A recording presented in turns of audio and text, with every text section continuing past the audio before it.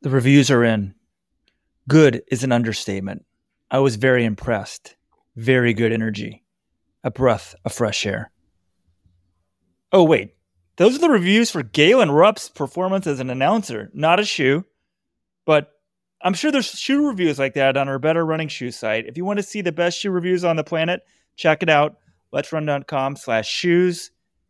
We've now got a schedule. Every 2 months, we're going to push people for more reviews. We're doing that again starting this week. Review of shoe if you haven't. Check it all out. The best shoe reviews. Great place to buy shoes. letsrun.com/shoes. And it's getting dark early. You don't want to be depressed all winter. You know what you need? A little pick-me-up I need sometimes. Element.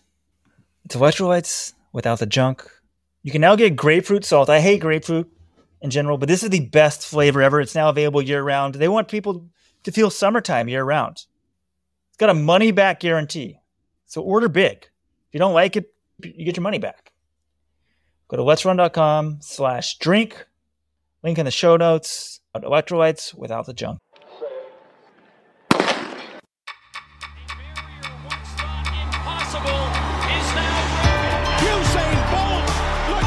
Europeans say that he hasn't really been in a war yet, but this boy's got utter belief in him. And somehow she's found the acceleration. Look at now! Welcome everyone to the LetsRun.com Track Talk podcast. What an episode we've got for you today.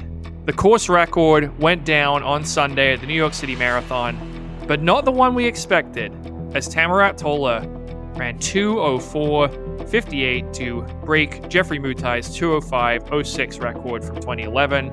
The women's race came down to the final mile as Helen Obiri gained revenge on Latessa Gide and took the win in 2:27.23 thanks to a 4:52 final mile. We're going to break down that race from all angles, including the broadcast, which featured impressive Galen Rupp on the lead moto. We also saw the runners in the US 5K Championships almost run over by a bus. Elise Cranny is the latest US champion to walk away from the Bowerman Track Club in their prime.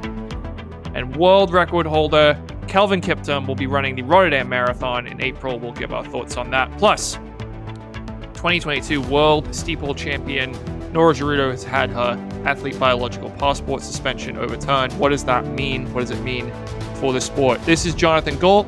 I'm joined by Robert and Weldon Johnson, my co-hosts, the co-founders of LetsRun.com. And first item on the menu, it is a heaping pile of humble pie.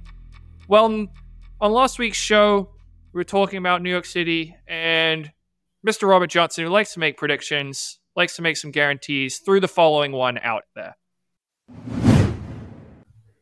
Here's your Rojo guarantee. The women's course record will fall.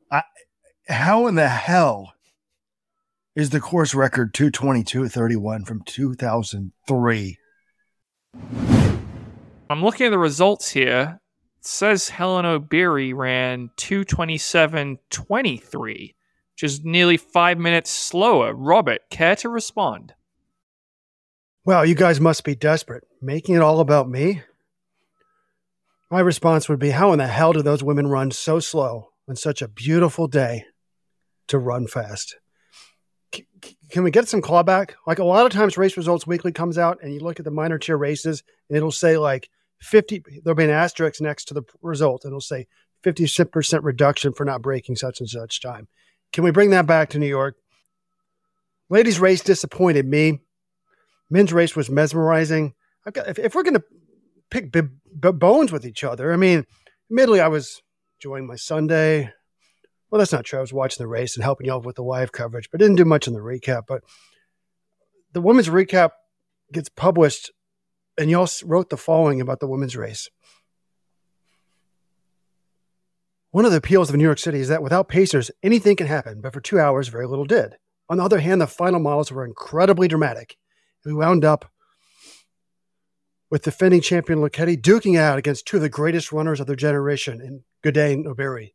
Marathon finishes don't get much more exciting. I gotta disagree, man. Even the final mile to me was a snooze fest. Thumbs down to the women's race, But how about Tamara Tola? That was mesmerizing. It's just a shame we didn't have a broadcast that could appreciate it. But I'm pretty excited because there's a lot of haters of Rojo on the message board, and they say he can't even speak English. He can't even type. That must mean I'm one step closer to being the lead announcer on the New York City broadcast. I can't believe you guys didn't bring it up in the intro, Jonathan Gault. In case you're not American, a huge percentage of your audience is not American. The New York Roadrunners hired a man who struggles to speak English to be their lead announcer for the race, and the broadcast was about as bad as you would have expected. Well, I didn't bring it up in the lead because I felt there were a few more important storylines to discuss, including the course record and a Gade versus Obiri duel. We'll get to the Juan Luis Barrio fiasco in a little bit, because I do think there's some fair criticism to be had. I do feel bad for him. I think he was set up to fail. He shouldn't have been on TV to begin with. But look, let's talk about these races. You're complaining. I mean, this is ridiculous, people. I'm getting texts from Robert after the race, like, do we put an asterisk next to Obiri's win? Like, they should really only give her half a trophy. Like, this doesn't count as a real victory. And part of me, Robert, let's be real. You're just complaining because your prediction didn't come true. How can you not find this exciting? Central Park, we don't know what's going to happen. I mean, what's more exciting to you? Seeing a Tigis Sefer or Sivan Hassan just running on their own, essentially, in the second half of a race, though they're going after really fast times. To me, those races were great in their own way, but there was no drama at all over the second half because it was clear that Sefer was going to break. Well, I guess the drama was, could Sefer break the marathon world record? But in terms of the win, there was no drama at all. I was finally happy to see a full marathon where the outcome was in doubt in the final stages, because we haven't really seen that in the men's or women's races until this weekend. Are you just sore about your prediction not coming true, and that's why you're overlooking this dramatic finish in Central Park? I didn't appreciate it because I didn't know how fast they were running. I wasn't getting mile splits. Oh, they finally picked it up in mile 23. That's a 5:30. And it's a 5:15. There was no excitement on the broadcast. The pace is ratcheting down. We've got the world cross country champion versus the woman that should have won world cross country. Two of the greatest of all time on the track, battling it out. Do we have that passion? Do we have that energy on the broadcast? No, we didn't. I didn't even know where the hell they were. And then we get to the final mile. The only time we knew was the final mile was because they had a goddamn sponsor for it. And they said the Volvo final mile is coming up. And it was already like a minute and a half into it. You think they would have basic things like a marking on the street, like 3/4 mile to go, half mile to go, 400 to go. Oh, the first half is in 2:30. They might break 5 here. No, we didn't get any of that. They eventually take the screen off. We have no idea how fast it was. When I realized they were in the last mile, I thought to myself, oh my God, how fast could they run? And I thought, could it be in the 4:30s? When I saw 4:52, it didn't impress me. Now, that was a mental mistake. This is why if I ever get on a goddamn broadcast, I'm going to have John Kellogg. Well, he doesn't like to wake up in the morning. Though. That could be a problem, but an expert, because I asked John Kellogg after this race was over, Let's Run coaching guru John Kellogg. He didn't bother to watch this race, men or women.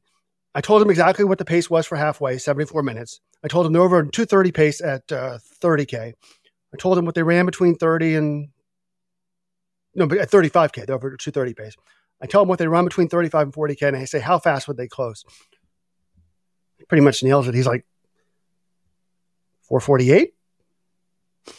So it was 4:52. I mean, the final mile is also uphill in New York through Central Park, Robert. You might know that if you got out there and tried to break 3 hours. But John, what was mesmerizing about the last mile? There was no lead changes. It's like I didn't really know how far away they were. You've got the defending champion in Sharon Lakady. You've got Letesenbet Gide, who is a world record holder in the 10,000 and a half marathon. You've got Helen Obiri, who won the Boston Marathon this year. They're all right next to each other. There's a mile to go. We don't know when one of them is going to take off. It's like the final lap of a 1,500. I thought this was very exciting. And it kind of boggles my mind that you need an announcer to tell you to get excited about this sort of stuff. I'm here to talk about the race. My primary objective is not just to complain about the marathon broadcast, which we do with basically every marathon every time. It's kind of sickening to me, actually, that all you want to do is complain about it instead of appreciate the great racing. Am I off base here, Weldon? Agree with you 100%, John. It is sort of sickening. If you don't get excited about three people going head-to-head over the final quarter mile of a marathon, when are you ever going to get excited about a marathon? Okay, sure, it's better if the lead switches back and forth, but this one was in doubt to the final quarter mile. The final 200 was a little anticlimactic, which was a bit surprising. I thought Gidey might put up more of a fight, but with Katie, when they were battling on Central Park South there, I was like, wow, she looks good. You and I were debating like who's going to take this, who looks good. They had a nice sort of shot right next to the runners for that part. I enjoyed it. Way more interesting than the final 5 miles of the men's race. Biggest winning margin of victory since 2000 on the men's side. There was no drama there. The drama there, you should be playing up, oh, is he going to get the course record, and talk about that a bit. But great victory for Helen Obiri. Her second great victory in a row. On picked a winner with her, I'll say that much. I'll be upbeat now, guys. She's amazing. And, a year ago, it was debatable what she was going to do as a marathoner. Now it looks like she's going to be a great one, having won 2 majors. But back to the pacing, what I was saying was, if you explain that final mile, like John Kellog's like, think about a male, like how close do you think they could come within? He's like, no matter that, he's like, the fact that they're not running quote unquote fast, they're still running 25 miles on their legs. And it's like 5:45 pace. It's not like they're running 8-minute pace. So you're going to have the pounding on the legs. He's like, if you think about a guy, how fast could a guy run a mile all out within their, like what they could run in a race? He's like, you'd be hard pressed to come within 30 seconds of it. Like, although he's like 4:25, but I'm like, didn't Kiptum, what did we have for the fastest mile from Kiptum, John? Well, they reported it as 4:18, but I think it's probably more like his fastest mile was in the mid to high 4:20s, I would guess. Which is kind of what he said. He said 4:25. He had 30 seconds to what they run flat. But I don't think Kiptum's a 3:55 miler. You don't think he could do that if he trained for it? Well, if he could train for it, maybe. If Lex Young can run 3:56 or Leo Young, neither of them can. Well, didn't they run 3:57? Excuse me. No. So, Obiri's amazing. Am I allowed to say anything somewhat negative? Walden always gets mad and says I'm a Debbie Downer. But, I guess she's super young. How old is Ladisenda Gidey? He's 25. And I guess there could only be one winner. But I'm like when this race ended, I'm like, oh, maybe Gidey is just like, she never wins anything. I know she won worlds last year, but this is a woman that's a world record holder in the 5 and the 10. And what was the stat? Like how many 5,000s had she won? It was like 1 out of like 15 5,000s. Well, no, this is the interesting debate about Gidey, because look at her season, 2023. She runs 14:07 and 14:08 on the track, 2 of the fastest times ever. But her 3 biggest races, she comes up just short. She was winning World Cross with about 100 meters to go, ends up falling, gets blown by Beatrice Chibet, and ultimately DQ'd from that race. She finishes second to Gudaf Sagai in the World Championship in the 10,000 meters. She was third for a while, but then she picked up Hassan when Hassan fell down. And now she's second in New York. And then, you go back further. 2019, she got her doors blown off by Safan Hassan at the end of the 10K at Worlds. 2021 Olympics, Hassan and Kalkadan Gezahegne, who has gone back to hiding under whatever rock she was under before the Olympics. Those two both dusted her at the end of the race. But last year, she did outkick Obiri at the World Championship 10K, which was great. There was a little contact there. I think Obiri was a little disappointed. Wasn't sure if there should have been a foul there. Obiri gets revenge. It was cool to see them kicking against each other. They both said they enjoyed racing each other, so I appreciated the sportsmanship there.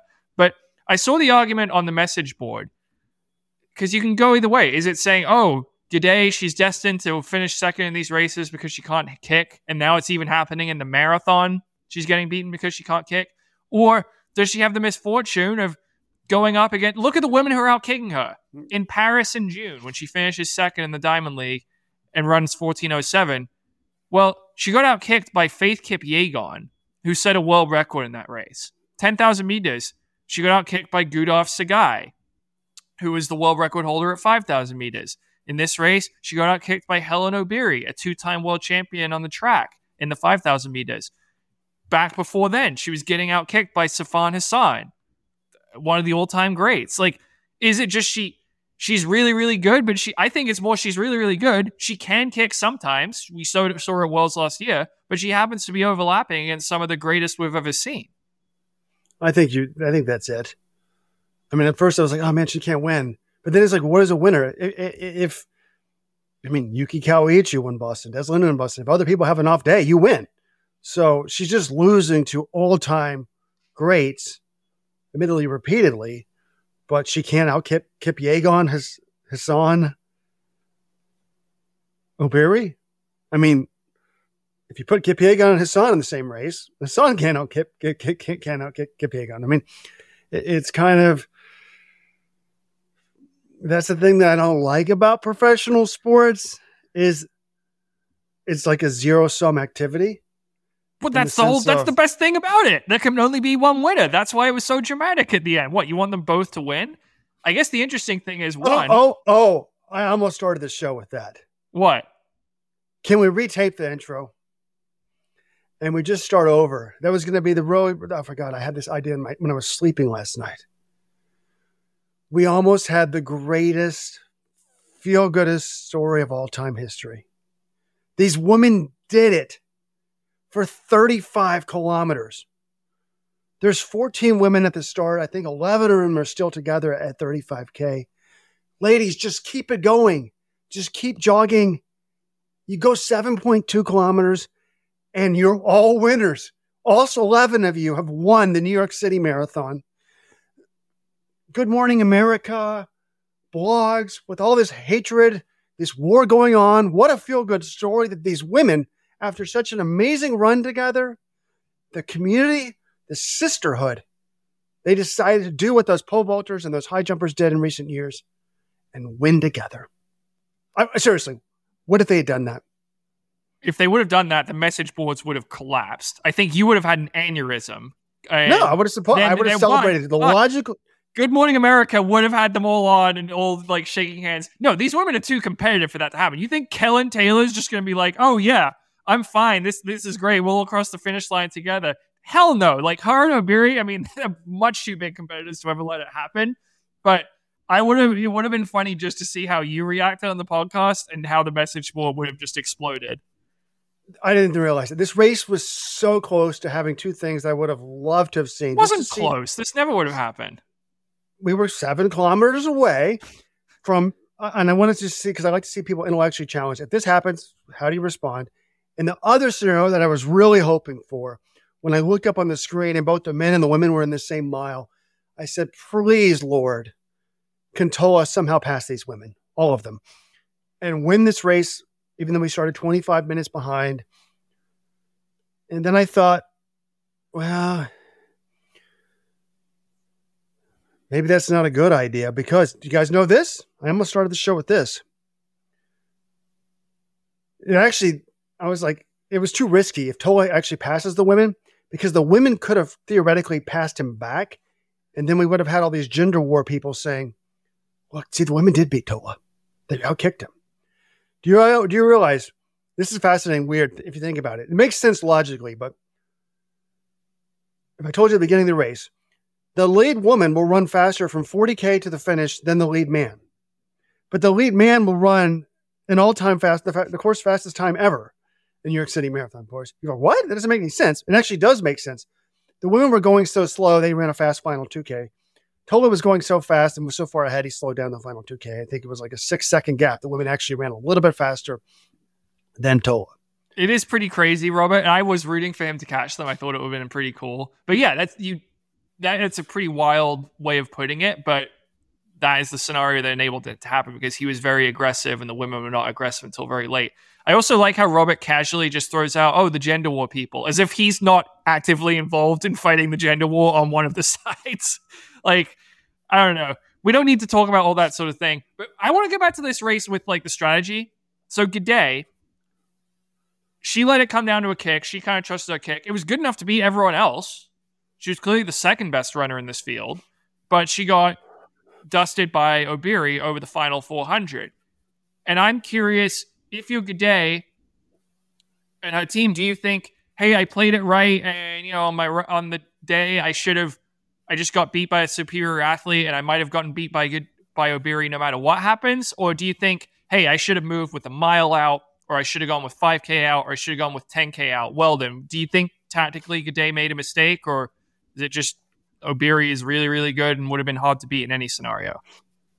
In hindsight, it's easy to say she made a mistake, but I don't think she did. What did Dathan Ritzenheim tell you after the race, John? He said he was getting nervous at the end. He was questioning his strategy. That strategy was wait until the very end and then try to kick away like she did in Boston. She waited even longer than Obiri. This is Obiri's coach, Dathan Ritzenheim. She waited till the final mile and attacked in Boston. And he was saying, when they're running along Central Park South, he's saying, did we choose the wrong thing? She hasn't been doing any sort of speed training or anything like that to prepare for something like this. What's going to happen? And now she ultimately is able to dig deep and pull it off. But yeah, I'm kind of with you, Weldon. I think Obiri is really strong right now. Maybe. I mean, obviously we know what happened when Gidey let it come down to the final 400. She got beat. But who's to say that doesn't happen if she moves earlier? So I don't think you can look back and say this is a colossal mistake. She it was going to be hard to beat Obiri no matter what. Yeah. Gidey ran 14-0 on the track this year. Obiri was staying away from the track. So I think she's got to be confident she's going to outkick her or could outkick her. Gidey in her debut sort of went out too hard and blew up. So there's probably some doubt there. I think the thinking might have been sort of like Obiri in her marathon number 2. Don't take the lead. Just stay behind them and beat them at the end. If you want to criticize her, I would criticize her in the fact that it lets Locati stay in the race. If somehow she's going to lose to Locati, okay, that's where I think you're opening it most up to criticism. But like you put Gidey versus Obiri at the end of the marathon, I think Gidey's team probably likes her chances there beforehand. If I'm going to criticize her, you're leaving Sharon in the race, but she ended up beating Sharon. So, well, the one other weird thing about the kick at the end of that race was Gidey. They're starting to kick, and she's adjusting her uniform and like trying to tuck in her necklace into her singlet. I'm just like, I don't think that cost her the race. She ended up finishing second by 6 seconds. But I'm just like, there are more important things you should be focused on than adjusting your singlet and making sure it's tucked into your pants or whatever. And that's my regret. Hand up. I should have asked her about it in the press conference. I didn't.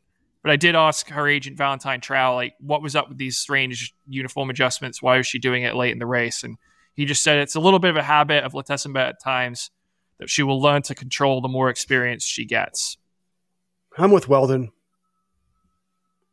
I mean, in hindsight, you think, of course, Gidey should have tried to outkick her, but Gidey outkicked her last year on the track, and she's been running track this year. Obiri's getting older, so you probably think you got a shot. But yeah, that whole necklace stuff was weird.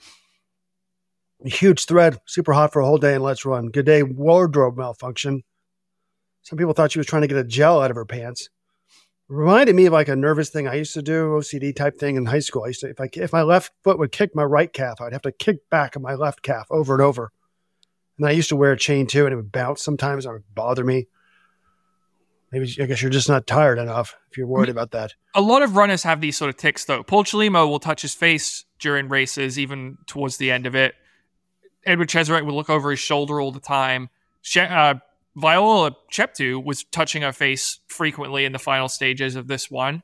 And Emmanuel Correa, he gets that head bob going. I mean, I think most of the times it doesn't really have an impact on what happens in the race. It's just kind of interesting to observe that as the most critical moment of these things is playing out, an athlete is doing one of these strange nervous tics. Do I come clean here on the air? Wait, are we getting the long-awaited Weldon Johnson doping apology? 20 years later, the truth emerges. I used to touch my male parts. I feel like that's a confession that you should be making to your parents or someone who walked in on you. You're saying you touch yourself during races, Weldon? I used to have a problem with my male region. It would get really hot. Are you trying to set us up for jokes here? I mean, this is true. It would get really hot. I'm going to become a pioneer in speaking out. It is not comfortable for men. Women are celebrated for talking about their personal issues, their issues that are solely that their sex suffers. And I think other runners have this condition. It's called a varicocele. Your blood flow isn't quite right down there. It can impact fertility. I had a surgery. I went for the varicocele embolization. If anybody wants to email me about it, feel free. I can't talk about this issue anymore. Thank you. I mean, is that just a fancy way of saying you would adjust your balls during a race? Because I've seen other runners do that. I'm sure I've done that at some point. Maybe they need to have this surgery, John. I'm glad I'm finally able to speak out after about 25 years. And maybe that's why I wasn't a good runner in college. Once the blood flow started flowing properly, look out. So I guess we can talk about the American women if we need to, but women's race, it was kind of interesting because we had, well, originally it was going to be the big four, although the broadcast still claimed they had the big four. Bridget Koskei, Letzinet Gede, Perez Jepchirchir, and Helen Obiri. Once Perez Jepchirchir did not start with her calf injury, the broadcast just acted like Lokedi was a big four. But it was interesting to me the night before the race. I was excited about the women's race. You don't need... So I do worry about the thinness of some of these New York fields. I mean, the men's field was half as deep as any other World Marathon major in terms of sub 207, sub 206 guys. You do need a minimum number of people, but if you have big names and you have three of them, it's generally enough for me. The problem is if one or two of them are off their game, it gets worried. And it just struck me before the race, we still had three big names that actually towed the start line, plus a defending champion. But think about who this race was supposed to also have. It was also supposed to have Y squared, Yelzmef Yoaha, who's former half marathon world record holder, 2:17:23 marathoner. Lona Salpeter of Israel, 2:17 marathoner. Gautam Ghebreselassie, former world champion, 2:18 marathoner. So we originally were going to have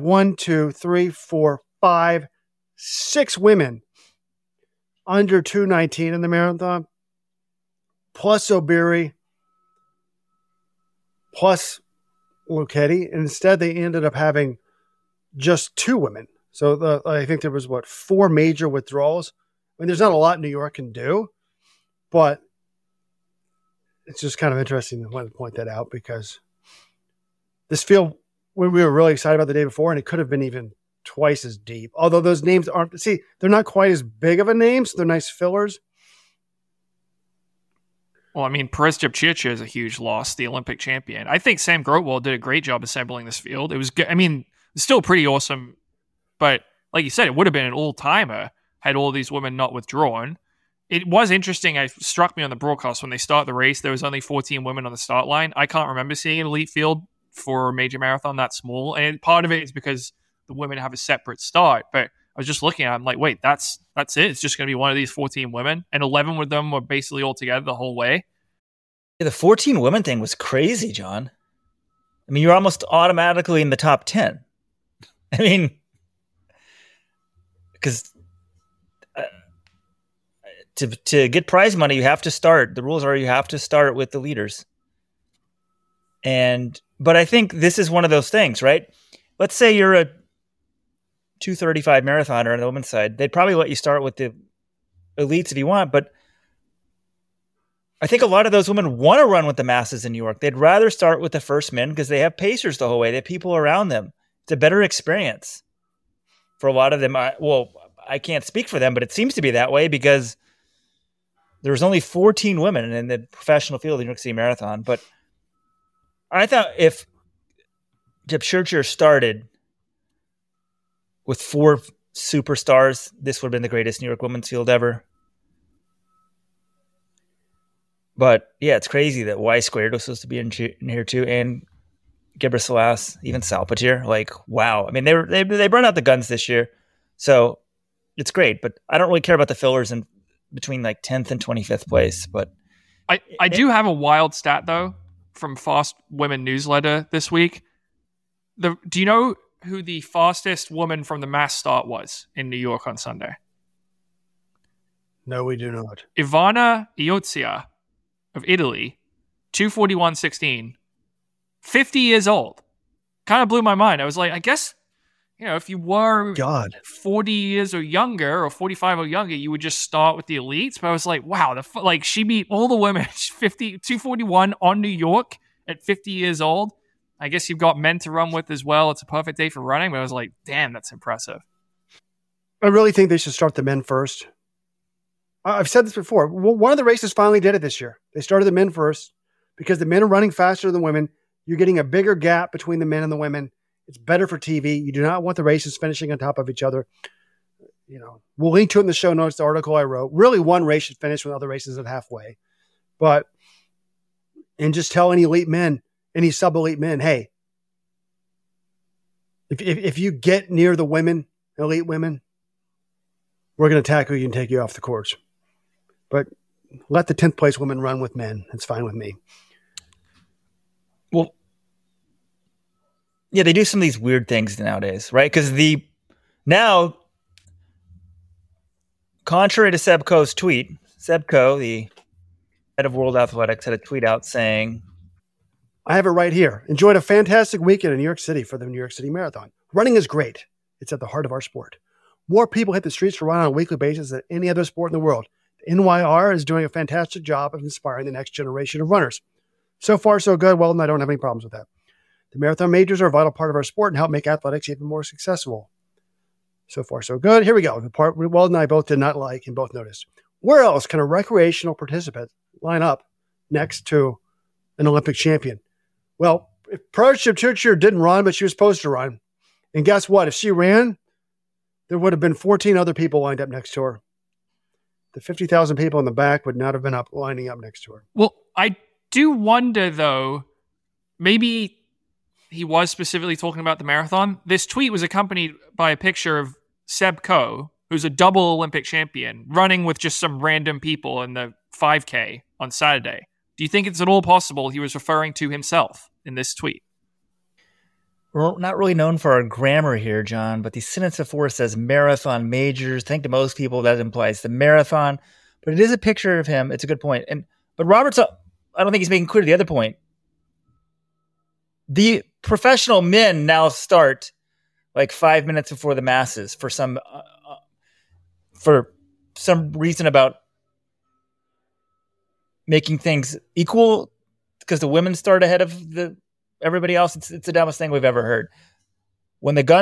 I'm fine if you want to start the women first, but when the gun goes off for the men, everybody goes. That is what the sport is about. Humanity, bringing everybody together. That's what they need to do if possible. I agree with you on that one, Weldon. I do wonder, the New York Roadrunners are very protective of their elite fields. I remember a few years ago, we've had athletes in the past start from the mass field and then run up and sort of be with the leaders or catch the leaders. I think there was even one on the podium a few years ago. New York Roadrunners isn't a huge fan of that. They want their elite races to be the elite races, and they don't really want any sort of gate crashes coming in. So maybe, I don't know if it's about equality with the women elite starting together as much as them just trying to protect their elite race. Couple other final takeaways on this women's race. Quick hitters. Sharon Lokedi, third place. I thought this was a good run. She'd been injured for a bunch of this year. I think she said she didn't really, she didn't have the full build-up she wanted. I know that the slow pace meant she's basically able to hang with them the whole way, but she was the last woman holding on to Obiri and Gade. She beat Bridget Kosgei, former world record holder. I think this was a very strong second marathon for her. She impressed me. Kosgei fourth. It's kind of hard to say what exactly to make of this. She was only 22 seconds back from the win, but everyone was together for a long time. The other thing, Obiri, I think she's on the Olympic team at this point. Athletics Kenya, they are a little capricious with this sort of thing, but winning Boston and New York, they said that basically those are two races. If you want to simulate the Paris course, they're going to come the closest of the majors because there is that monstrous hill in the middle, and both of these are kind of hilly courses. So I think she's on there. Kellen Taylor, 8th place, top American. It's about what I expected. I mean, I look at the people on the start line. She lost to all the people I thought she would lose to, and she beat all the people I thought she would beat. So she ran 2:29.48. I think that time would have been a few minutes faster had it not been so glacially slow, but she did about what I expected her to do. Molly Huddle 2:32.02. Again, her time could have been a little faster, but I expected Kellen Taylor to beat her because she hasn't really, Huddle's older and hasn't raced a marathon as much recently. I don't know that this really changed how I thought of the American marathoners. Taylor's in a decent spot, but she'll still be an underdog going into the trials. Any other final takeaways on the women? Well, the concerning thing for Huddle is she slowed down from 35K to the finish. They're all in 230 pace at 35K, and she runs 232. So. She admitted she didn't train as much as she wanted to for this marathon, and she said she's hoping she'll get a full, build up for the trials. But I mean, Molly Huddle's a 39-year-old. She never made it. She didn't even finish the last trials when she was much closer to her prime. I just view her as a very long shot going into the trials. America has so many better marathoners who are not coming off pregnancy or injury. I think Molly Huddle's days as a super competitive elite American woman are over. Now, some people on the message boards might disagree with me on that. They're like, oh, what about Keira D'Amato, who's same age, I believe? Those are just very different stories. Keira D'Amato was not competitive for essentially like 10 years, from the age of 25 to 35. And she's shown great progress, as she approaches 40. Some people just bodies age differently, whatever. I hope Molly proves me wrong. She had the engine to prove me wrong. I'm not sure it's still there. So, but she only has 90 days or less than 90 now, probably 88 days for the Olympic trials to really change the script. I just don't think she'll be a factor at the trials. No, she had a very long run at the top of U.S. road racing. I don't think she ever quite delivered the marathon career we thought she could, but there's absolutely no shame in showing down after being so good for so long when you're Molly Huddle and having a great track career to boot. I think the one big regret for her would be that 2015 World Championship 10,000, but we've addressed that before on this podcast. So should we shift gear to the men's race here? That's the one Roa wants to talk about because there was this course record. It goes out fast. I mean, it was a really, really impressive run by Tamrat Tola because this course record of 2:05.06, we did think it might be vulnerable in the upcoming years because of super shoes. But, when Jeffrey Mutai ran this at the time, 2:05.06, that was a pretty fast marathon for any course. To do it in New York in 2011, pre-super shoes, was an all-time performance. And the fact that it hadn't really seriously been challenged until Sunday shows you how good that run was. But Tola goes out. He's one of the guys who's being pretty aggressive early on, him and Albert Correa, the 2021 champion. And what was seriously impressive to me was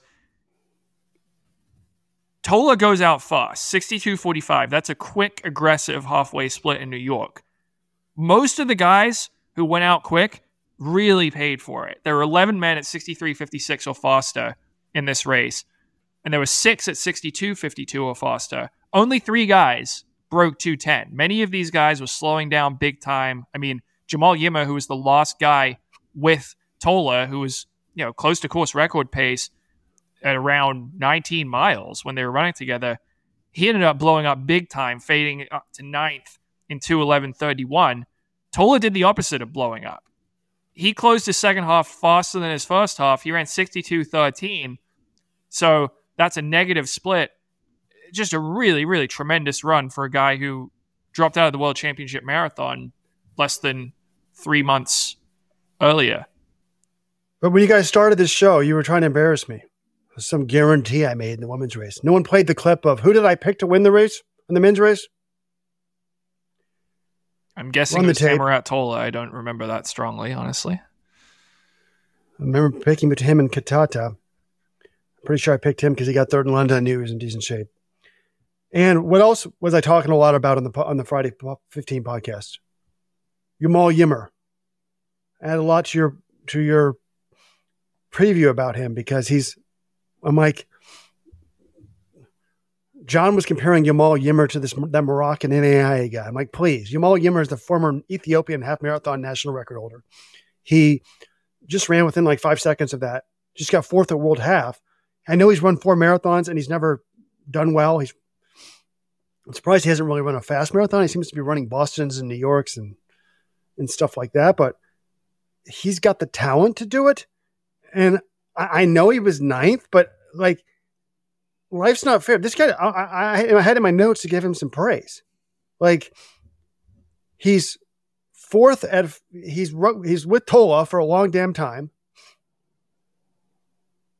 And then he's fourth at 40K. Then he ends up 9th. But I don't care. Like, who would I rather have in the race? Yamal Yimmer finishing 9th or Cheswick finishing 8th? Or the former Syracuse guy finishing 7th? The former Syracuse guy in Cheswick did nothing for me. All right, these guys all have names. Ilyas Ayuani, former Let's Run podcast guest. That's the former Syracuse guy who was 7th. Jamal Yimmer is his name. 9th place. Yeah, no, he was a good... I think you look at that, okay, he did fade, but he put himself in position to win. He gave himself a chance to win. And Cheserek, I'm not going to fault Cheserek for hanging back because, you know, if he goes out there with Tola and Yimmer and Korea, maybe he just blows up in DNS. Like, he might just say, hey, I'm not running 205 on New York. I get that, but I certainly give Yimmer credit for going for it and taking his shot, even if he came up short. Oh, I think it was foolish for most of the guys to go out in this pace. I was stunned there was that big of a pack. First of all, I was stunned they went out that fast without rabbits. But looking at Yimmer's career marathons, DNF Valencia 2020, I don't know if he was a rabbit or not. 3rd in Boston, 2021, 2:10:38, which is actually his PB. DNF Chicago, actually that's not his PB. Then he was 3rd in Boston 2021, 8th in Boston in 2:08 in 2022, DNF Chicago, and now this New York race where he's He also won LA this year in March. It doesn't show up in his World Athletics profile. But the men went out hard. I'm not sure if we got any sense of that on the broadcast. Maybe I wasn't listening that closely because I got so frustrated I turned it off for 20 minutes. But I didn't feel like we had a good contrast of like, this is epically fast for the men, epically slow for the women. And then he picks it up. And there was sort of this assumption that once he's ahead, he's automatically going to win, which isn't the case. We've seen people blow up before. But at 35K, he was on 2:03:59 pace. So we've never seen a sub 2:05 in New York. The record was 2:05:06. We were debating whether we'd see a sub 2:04 as well. Faded, got a deal, and obviously in the last 7K or whatever. Well, yeah, you hit the Central Park Hills. It makes sense. You know what I miss, guys, though, about marathoning? I feel like we don't get it anymore. I miss the wall. I blame Super Shoes, man. Like, I used to watch marathons, and someone would open up a lead, but you would think, oh, this thing's not over. Like, they may have mistimed it. They might fall apart, and someone might run them down. Or you'd see someone go out crazy fast for the first half, like Mary Katani did in New York in 2011. She goes out in 67:56 when that was insanely fast. That was almost faster than world record pace at the time. And just totally blew up. I feel like that doesn't happen these days anymore. And okay, I guess it did happen in New York last year with Daniel Del Nascimento.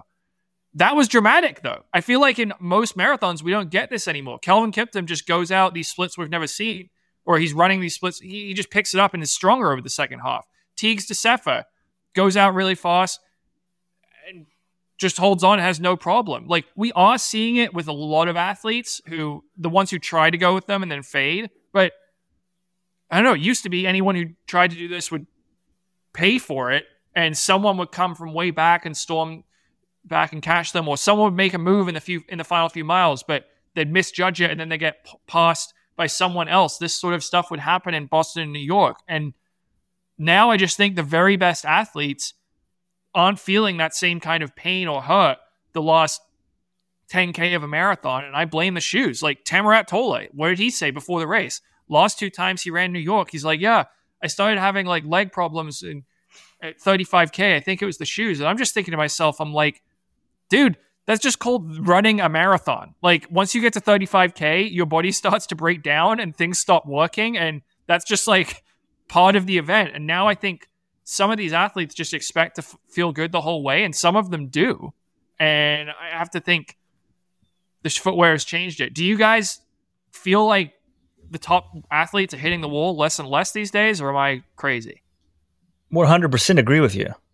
I've debated they need to make the marathon longer. I mean, I don't think you can really do that, but we didn't have the set distance of 26.2 for a while. So I think there is less drama at some of these races. I feel like as a kid, they'd be like, oh, the Central Park hills could really, someone might be clear and like, oh, they still could fall apart on the hills. Now, by and large, once somebody pulls away, that's usually it. As you said last year, Daniel Dos Nascimento completely cratered.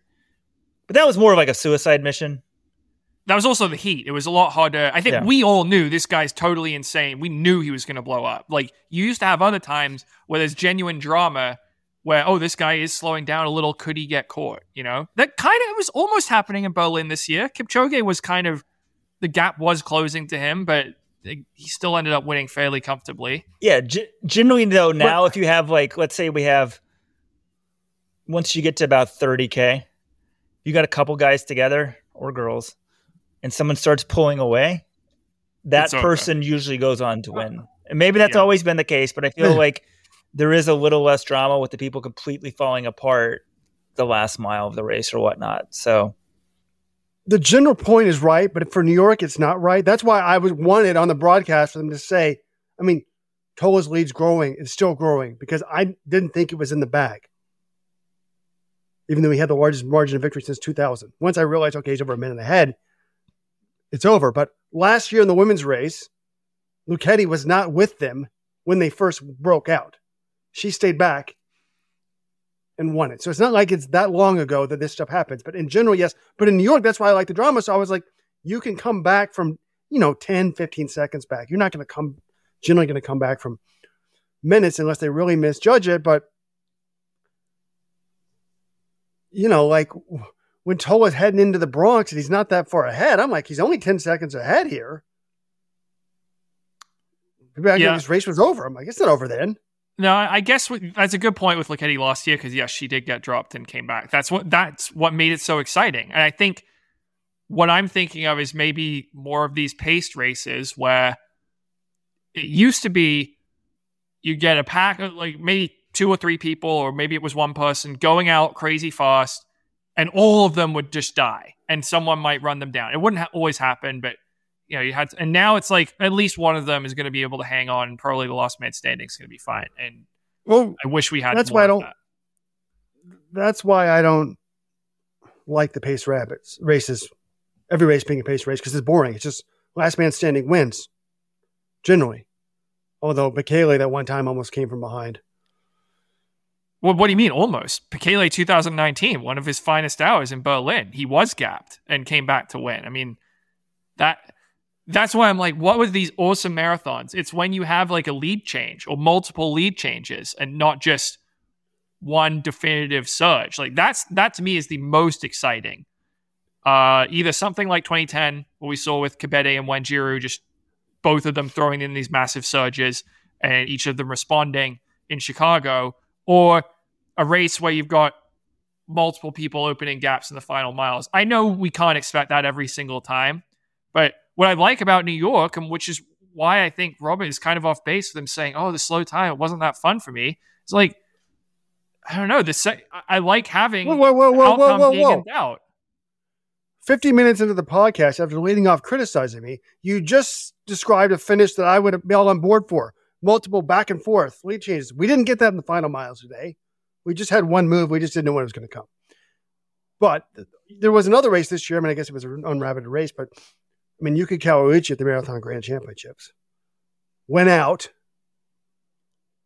big lead, exactly, gets caught. Yes, that's awesome. That's what I want. So I get it's not dead, but I do feel like it happens less, and maybe I'm just, this is kind of going off of vibes and my gut instead of the actual numbers. But I wish we had more of it in marathons. And there was drama in this women's race earlier, like in the park, like Viola Cheptu who got second here a couple years ago, Bernard Lagat's sister. She was the one pushing the pace. I mean, a lot of these women were going after it. But in general, that's why I like New York and Boston. I think the course is still a factor. Maybe there's less drama. Maybe some of it's the training in addition to the shoes. But I feel like the course still somehow plays a role. You get a little more quirkier things. Now, John pointed out in Berlin in 2019 that Bekele came from behind. But on a flat, perfectly pancake course with rabbits, it's even less dramatic. So, and speaking of Boston and New York, post-race,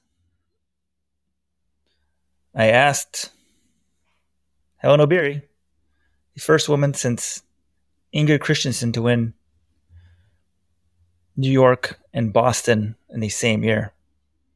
Chip Churcher won them back-to-back, but she won New York first and Boston. That was just a couple years ago. But I said, which one's tougher? Here's what she said. The Boston and New York course, which is harder?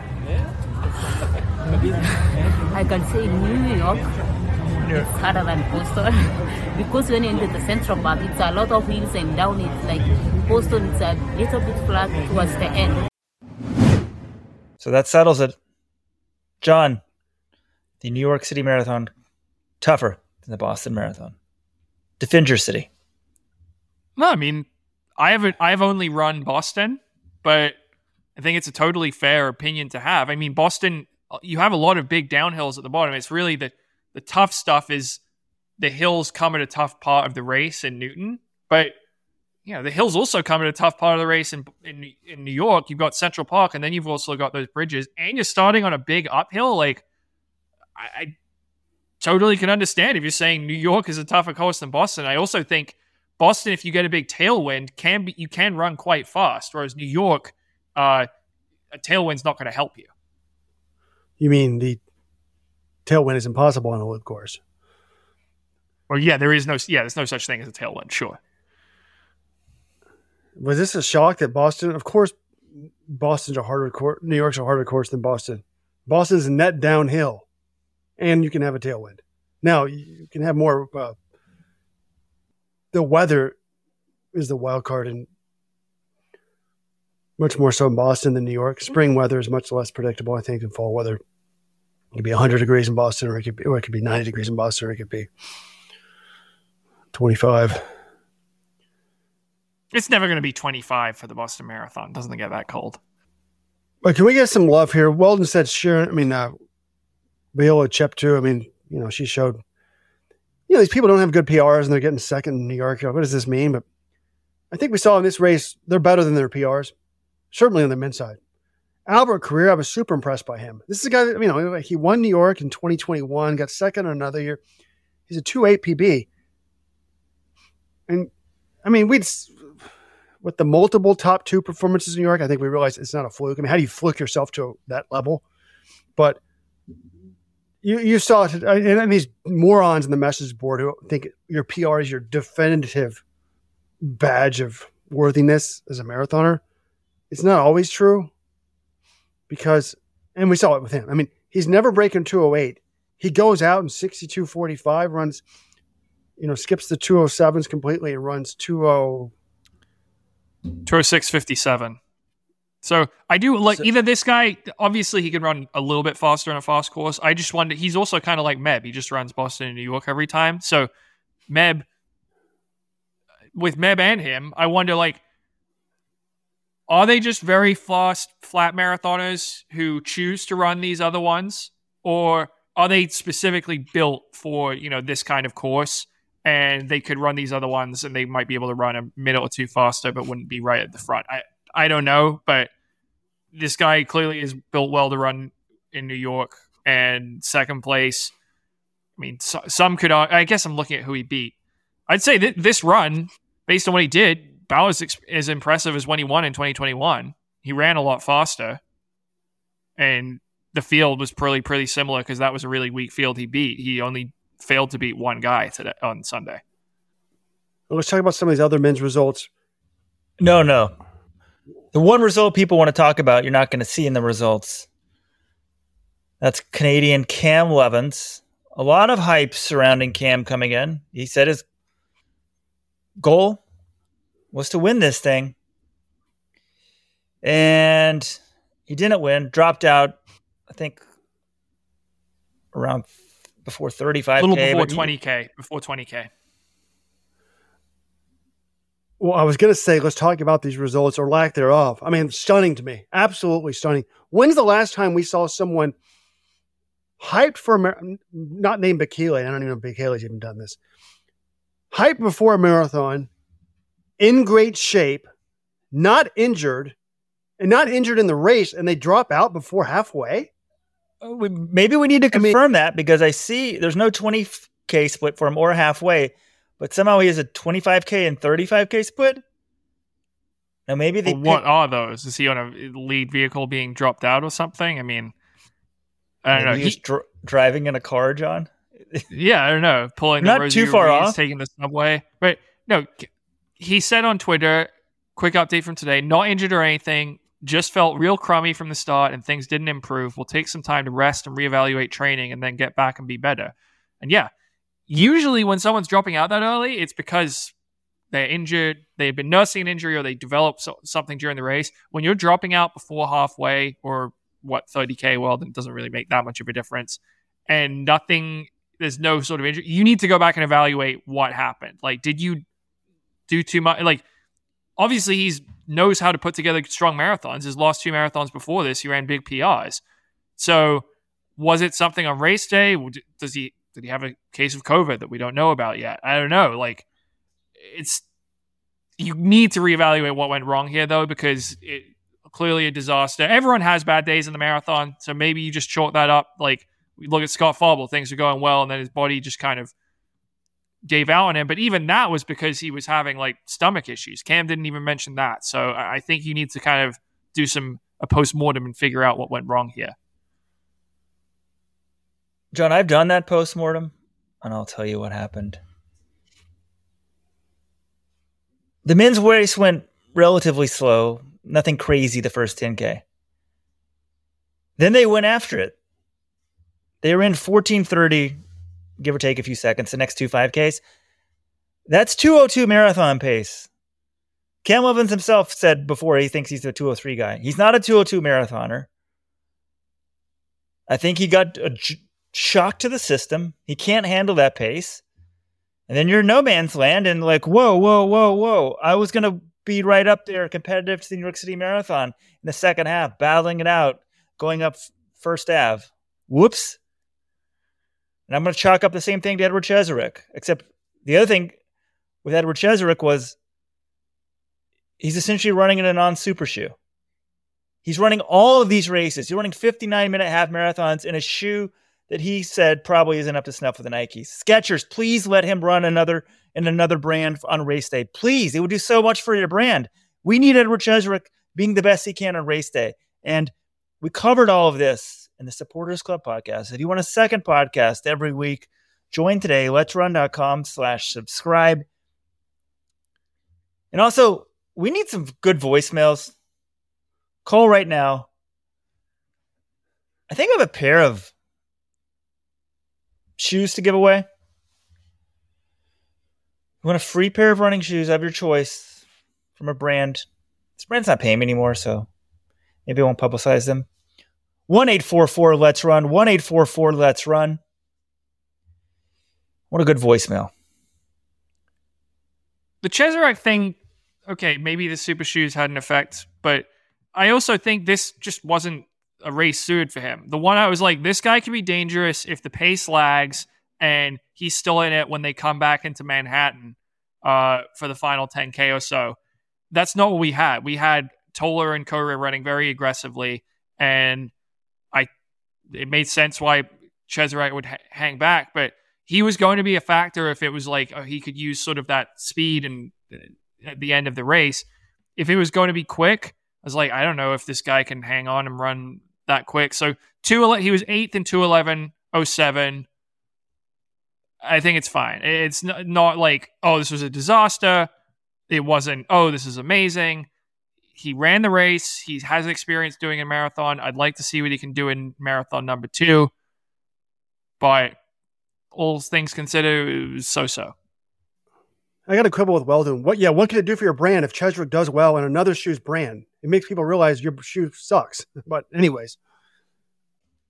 They see Skechers winning the New York City Marathon. It's a big thing right there that says Skechers. That's what the average person says. They then go around and do media with him and say, we had the New York City Marathon champion. We sponsor him. He gives speeches. And they said, we have great training shoes. Our racing shoes aren't quite up to speed yet, but we have great racing shoes. We have great training shoes. We're a brand for the masses. It's certainly better for them than if he didn't win. Like Skechers would take a win in non-Skechers shoes. That would obviously benefit them overall. Okay. By the way, if you're a Skechers fan, go review a Skechers shoe, the most popular shoe on betterrunningshoes.com. If Skechers only has 3 reviews. But this was just a tough situation to be in. If Rupp was in this race, I'm not sure he would have gone with the leaders either. I mean, it's your marathon debut and they go out in 62:45. Thought he was smart. He went out in 63:30, faded a little bit. What'd he run? 2:11:07. So take off a minute and a half for the hills. It's a 2:09:30. Take off another minute for the fade. He's a 2:08 marathoner. So that gets me right now. If Edward Cheswick was an American, he would be in the absolute thick. Probably one of the people I'm predicting to make the Olympic team. If he was American. If he was, and that was one of the things I've been meaning to ask you guys for 4 days now. Has he given up on that? He was asked about it at the press conference, and he declined to answer. He's never enjoyed talking about this. I mean, I don't know. He's been trying to get citizenship since he turned professional in 2017, and we've had no indication that he's any closer to it right now than he was back then. There was a story a few years ago. They said he was just struggling to get his visa and green card renewed. So I wouldn't hold my breath on him getting citizenship, and certainly it's not going to come before the trials in February. We need an investigative reporter to get to the bottom of this. We need a private eye or somebody. There's got to be a story here. Everybody else, shit, I mean, hundreds of thousands of people, millions of people come over here every year. This guy's been living here for years, can't get citizenship? Is it because the age was wrong when he applied? Is there something else going on here? I would love to know. If you know the scoop, give us a call, 844-LET'S-RUN, 844-538-7786. Email me, robert@letsrun.com. Robert, you're vastly underestimating how difficult it is to get U.S. citizenship. You say millions of people come over. Yeah, millions more come over and never get citizenship or want to get citizenship and can't. This is one of the most highly sought after citizenships in the whole world. And you're just saying this one guy can't get it. Something must be wrong. I think one is he got started late on the process. He came over the high school in 2010 and they really didn't get the ball rolling until he graduated Oregon in 2017. But I don't know if it's, he must have done something in the past to not get citizenship. I think it's just hard to get U.S. citizenship. Okay, John, let's go through the list of prominent Kenyan runners that came to school in America, were big successes, and didn't get citizenship to try to get it. Well, I'm sure there are many of them. But let's just go through the ones Robert, that did it. How long did it take for Betsy Siner? Betsy Siner finished college in 2013 or 2014. She only started competing for the U.S. a year or two ago. I want to look up the exact numbers on this and see when she got her citizenship, because I think it's probably around this same gap. Yeah, well, you're doing that, John. It's very hard to get citizenship if you don't have some special carve-out. And he was over here in high school. I feel like maybe they dropped the ball on some technical process, but also have a new strategy to talk to Cheswick. Sharon Mulcahy, his fiance, she's a great interview. Ches is good when we talk about running, but I feel like I was trying to track down Ches after the race. Finally, I just talked to Sharon. She said, I just pretty much exchanged pleasantries with him, asked him how he did. But okay, I have it. Betsy Siner finished college at Iowa State in 2013. She didn't become a U.S. citizen until 2021. So that's 8 years, Robert. Cheswick, 8 years will be 2025. Now, I don't know if Betsy Siner I don't know how long she was pursuing U.S. citizenship, but Cheserek still has 2 more years to go until, if he's going to wait to get it until as late as Betsy Sina did. But Cheserek came here in high school, John. Yeah, and he didn't start applying for it until 2017. But the New York Times had articles saying when, John, it was going to happen by. He is way off that timeline. I don't think he has a green card, and I'm looking here. It takes 5 years after you have a green card to get a citizenship. So, right, there have been holdups in his case. I mean, I think it has taken longer than they thought, but Robert's just acting as if this is like some quick fix. Everyone gets it very quickly. I mean, Sally Kipyego graduated college 2009, didn't become a U.S. citizen until 2017. It's not a quick process for anyone unless you join the military. What year did he graduate college, John? 2017. So it's eventually going to happen. The more I think about it, I was thinking he'd given up on it because we haven't heard about it. But he doesn't want to piss off Athletics Kenya and stuff and admit that he's still trying to get it. So either he or his wife will get it, and then they'll be citizens, and he'll be on the 2028 Olympic team. Maybe. But in terms of the performance, yeah, him and Cam Levins, look, if you put them in a Berlin or a London in a rabbited race right now, they're not at that level. They're going to get dropped. And in some ways, this was the New York version of that race. The first 10K was whatever, kind of more typical New York. And then they just went after it. It was more like a time trial type thing for New York. Well, that's ball game over for them. So an okay debut for him. Cam Levins will get another shot for sure at the Olympics. Learn from this. But we talked a little bit about the announcing at the beginning. While we're on the subject of Oregon runners. The Oregon runner who had the best day on Sunday. Could it have been the one and only Galen Rupp? He was on the lead vehicle for the men's race, and he's getting high praise in Let's Run for his commentating job. Thread right here. Galen is a good analyst. Who would have thought? Poster Scuba Cane, first poster, says, great insight and affable. Maybe a new career after he retires. That gets 241 upvotes, 3 downvotes. The Stash says, Galen even being passable in a speaking role is a shock. Galen actually being really good in a speaking role is utterly stunning. Good for him and good for us. If the networks are smart enough to use him more. 275 upvotes, 5 downvotes. Great job, Galen. Like, we need more good announcers. This I don't know, it surprised me. I didn't necessarily think he'd do a bad job, but he's not known for his personality in interviews. And commentating is different, but I thought he might be a little reserved. I figured he'd probably have good analysis, but he combined both. Great delivery and great knowledge. And that's what you need as an announcer. Nice use of the word boogie as well.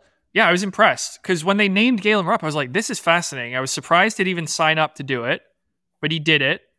I've always said this with Galen. We don't know the real Galen Rupp, us in the media, because he just puts up these wools whenever he's at press conferences. He stays on script. He doesn't like to show any real personality. That's his prerogative. Look, I think he's a private guy, but I was like, if he puts up those same walls on the broadcast, we're not going to get anything from him. He didn't. He was great. The one thing that he really added was his experience. Like, he's run a lot of marathons. He's run a lot of top races, and he's able to tell you exactly what it's like at these points in the course or what these guys might be thinking. I thought it was terrific, and I think it was a huge mistake that they didn't have more of him and have him in the studio at the finish line, because whatever process resulted in Juan Luis Barrios being hired for that role is fundamentally flawed. This is a guy who struggled with his English, who was not making good points, probably because he was speaking his second language. I don't understand how you could put someone on air like that without at least having tried them out in English and before, but more Galen Rupp on the broadcast more moving forward, I think would be great. This is the broadcast expert here, only one with experience on ESPN3.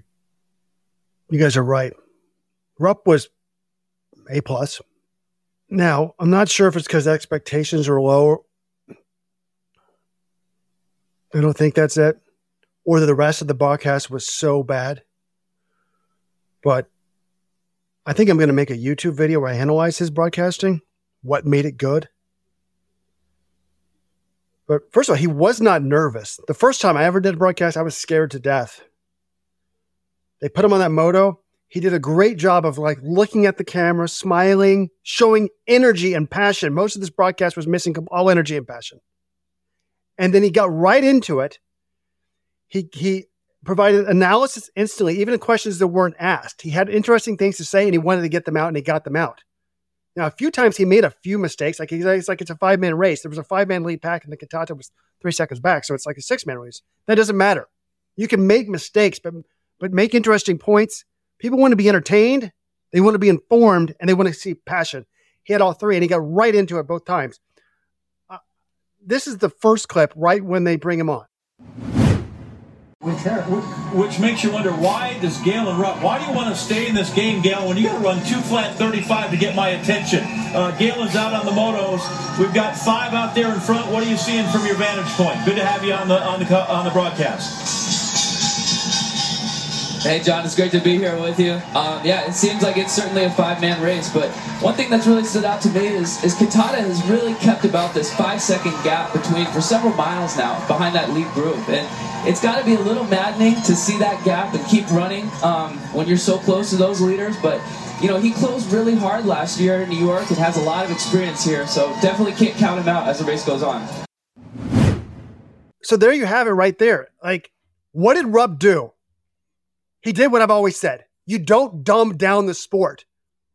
You let the average person treat it like an elite sporting event. The New York Roadrunners should be ashamed of themselves year after year. They hired a guy who cannot speak English very well as their lead announcer. It shows you they don't care about they're not treating it as an elite sporting event. They're treating it as a DEI contest. It's an absolute joke and they should be ashamed of themselves. But the passion from Rupp, the treating it like an elite sport, like we're the only entity left. I was going to start the podcast like we're the only entity left that does elite sport. It's not true. Galen Rupp should do it. Galen, if you want a job at Let'sRun.com when you retire, come on board, buddy. Not going to happen. The guy used to get crucified on our forums. That's why some people are saying he didn't talk to the media, but since Galen's left Alberta, we've seen more of his personality. He did a long podcast with somebody or some TV interview. It was pretty good. I hope it continues because the reality is it doesn't even matter. It's not just marathons.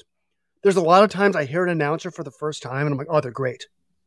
Remember, everyone loved Tony Romo. Now I'm like, he sucks. And I thought that with a number of marathon announcers in recent years. They started out, I don't want to say their names, or they're great. Now I'm like, I'm bored of them already.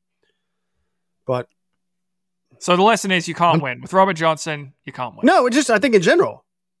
He won here, without a doubt. And a universal praise. But why?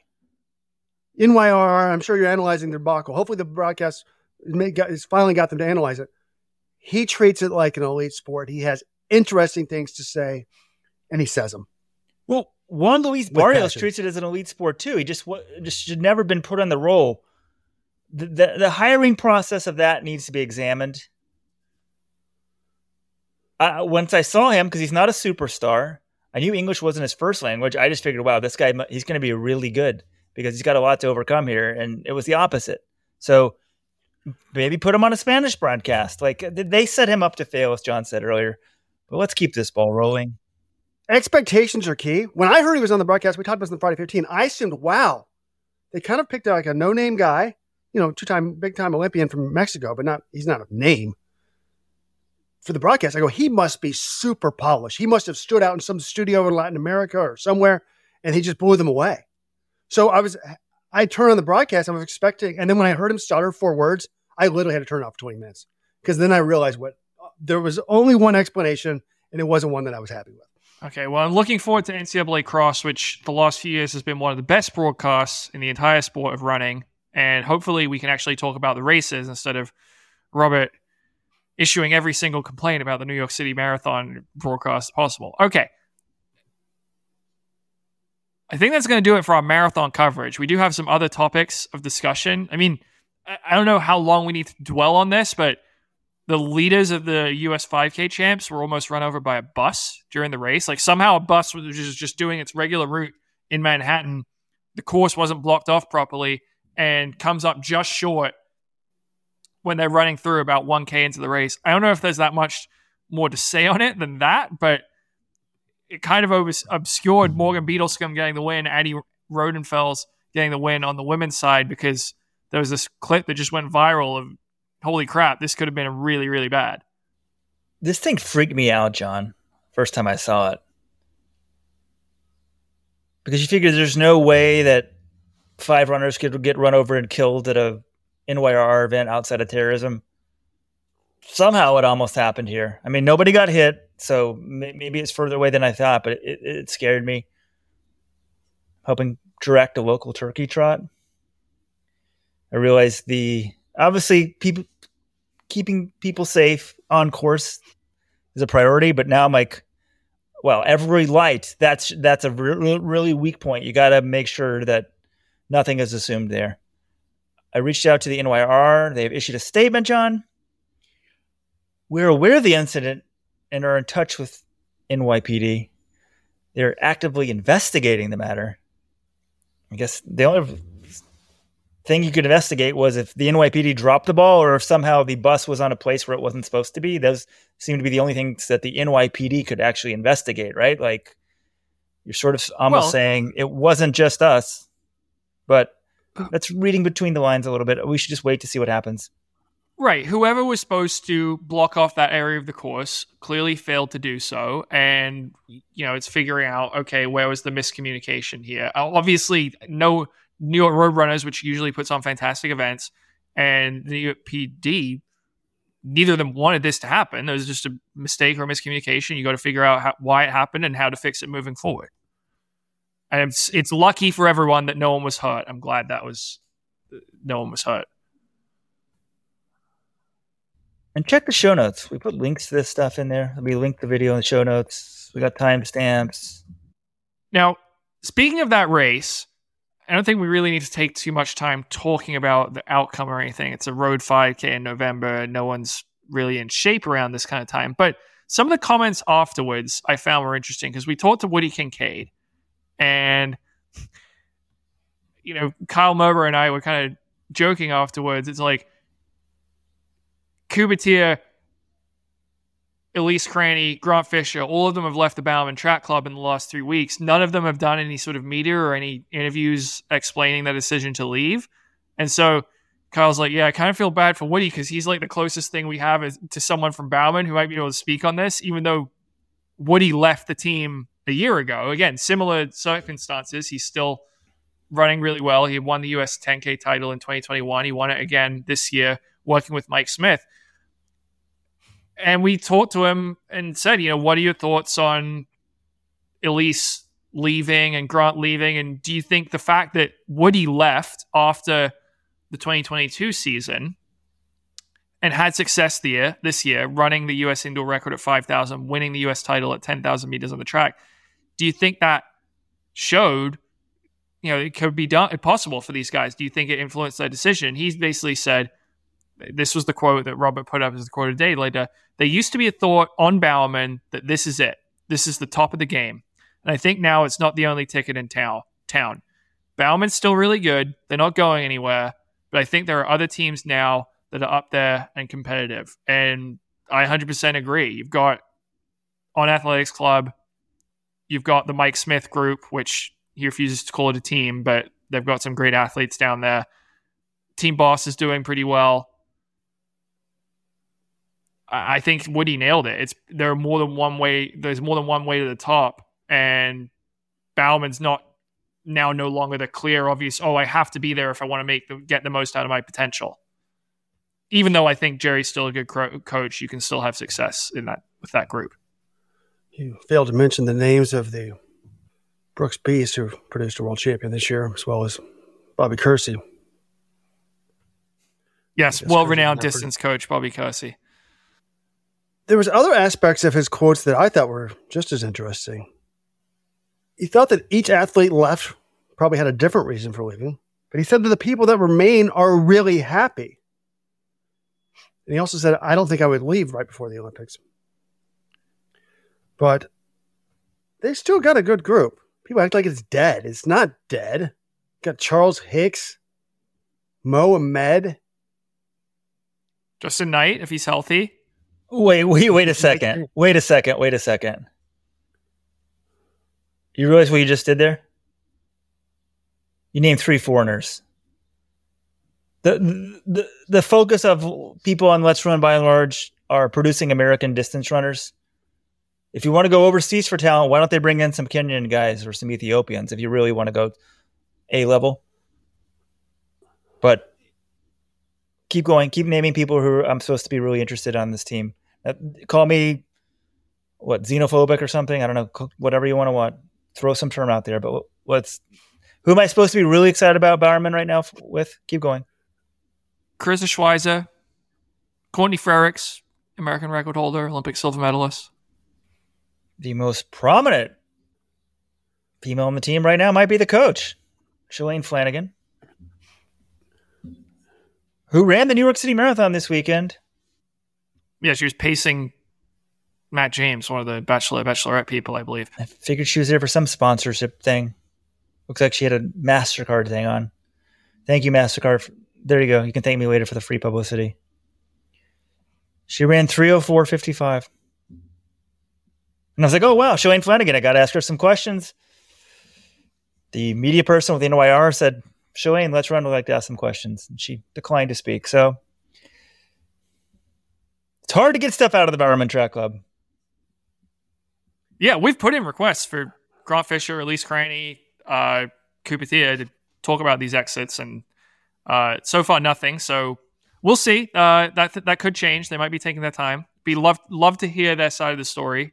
But I want to go back to something Woody said, which was he thinks these athletes all have their own different reasons for leaving. And I think that's partially true, but I do think there are also some common factors for all of them. Look, we can't pretend here that the move to Eugene had nothing to do with this. Since they moved to Eugene after the 2022 track season, Cranny, Fisher, and Tier in this cycle have all left. Woody Kincaid, Mark Scott, Matthew Centrowitz left the cycle before that after the 2022 season.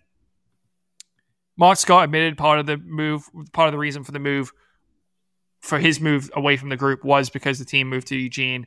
My understanding is that it was part of Fisher and Craney's decision making as well.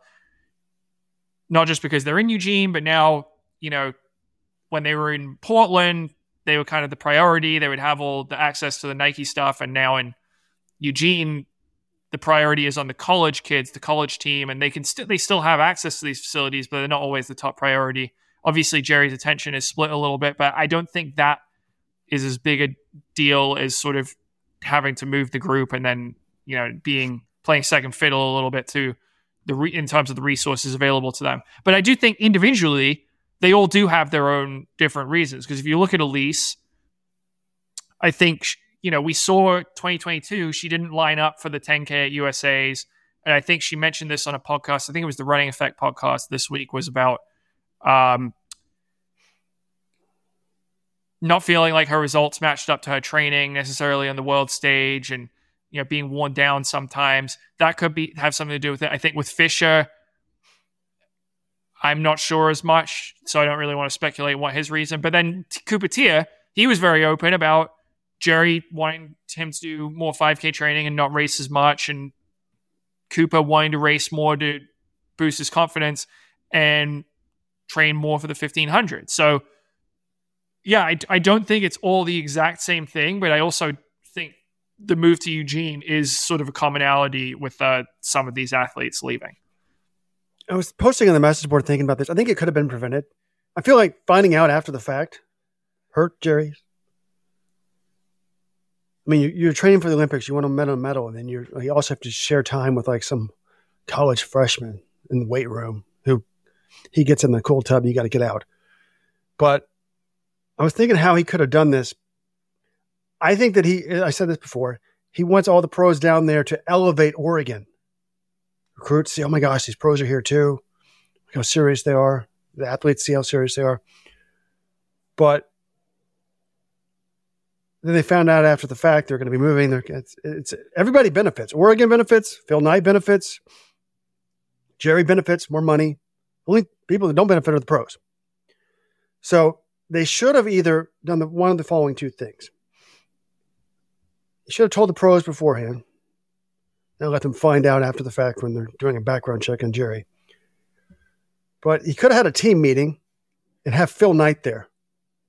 Phil says, hey, guys, just want to let you know, there's three things in life that are really important to me besides my family.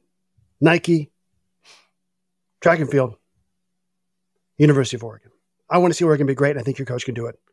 But he doesn't want to forsake you guys. So what we're going to do is we're moving the team down to Eugene.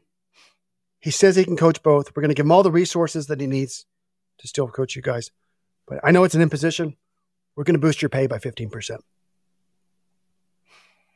You let them feel like, okay, they're treating us like humans, not just like things that get dictated to, like adults. That would have been option number one. Option number two would have been to let the team stay in in Portland. And then you do one workout a week.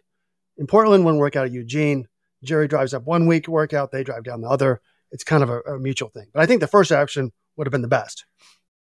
I mean, Robert, I feel like the second option would have been better. And I think they could have done this fairly smoothly. If they had just had, obviously this is hindsight's 2020, but Jerry says, hey, I'm taking the Oregon job, but you guys, you're going to stay in Eugene. The club will be based in Portland through the 2024 Olympics. And we're still going to have Pascal Daubert, who left the team when it moved to Eugene. He was Jerry's longtime right-hand man, assistant coach.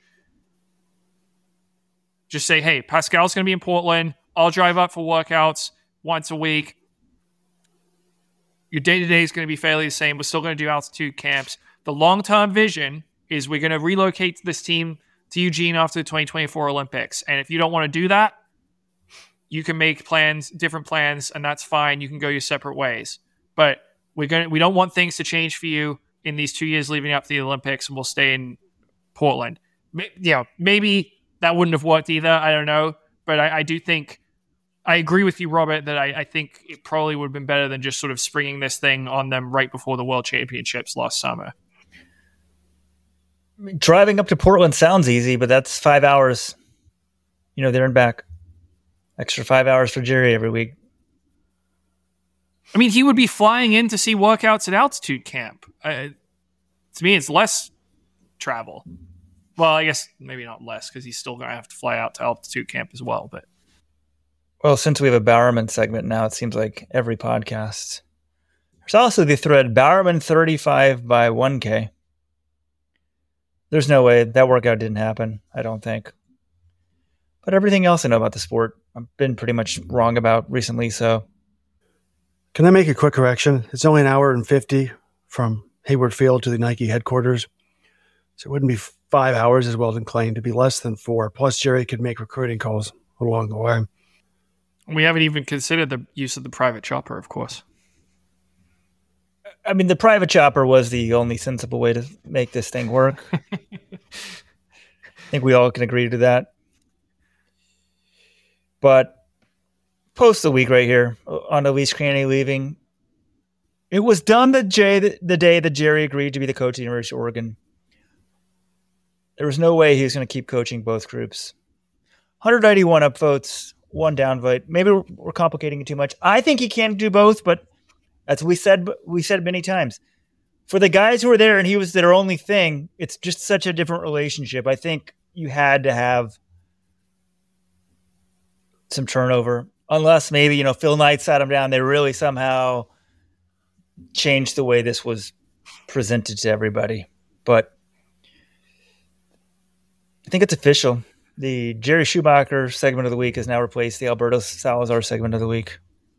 Yeah, of course he can make it work. He was coaching post-collegiates when he was at Wisconsin, and Mike Smith is the director at NAU. He coaches a bunch of pros as well successfully. You can be a successful pro and college coach at the same time, but it is a change for a lot of these athletes, and I think it was inevitable. Some people weren't going to enjoy the change, or you'd have to adjust to it.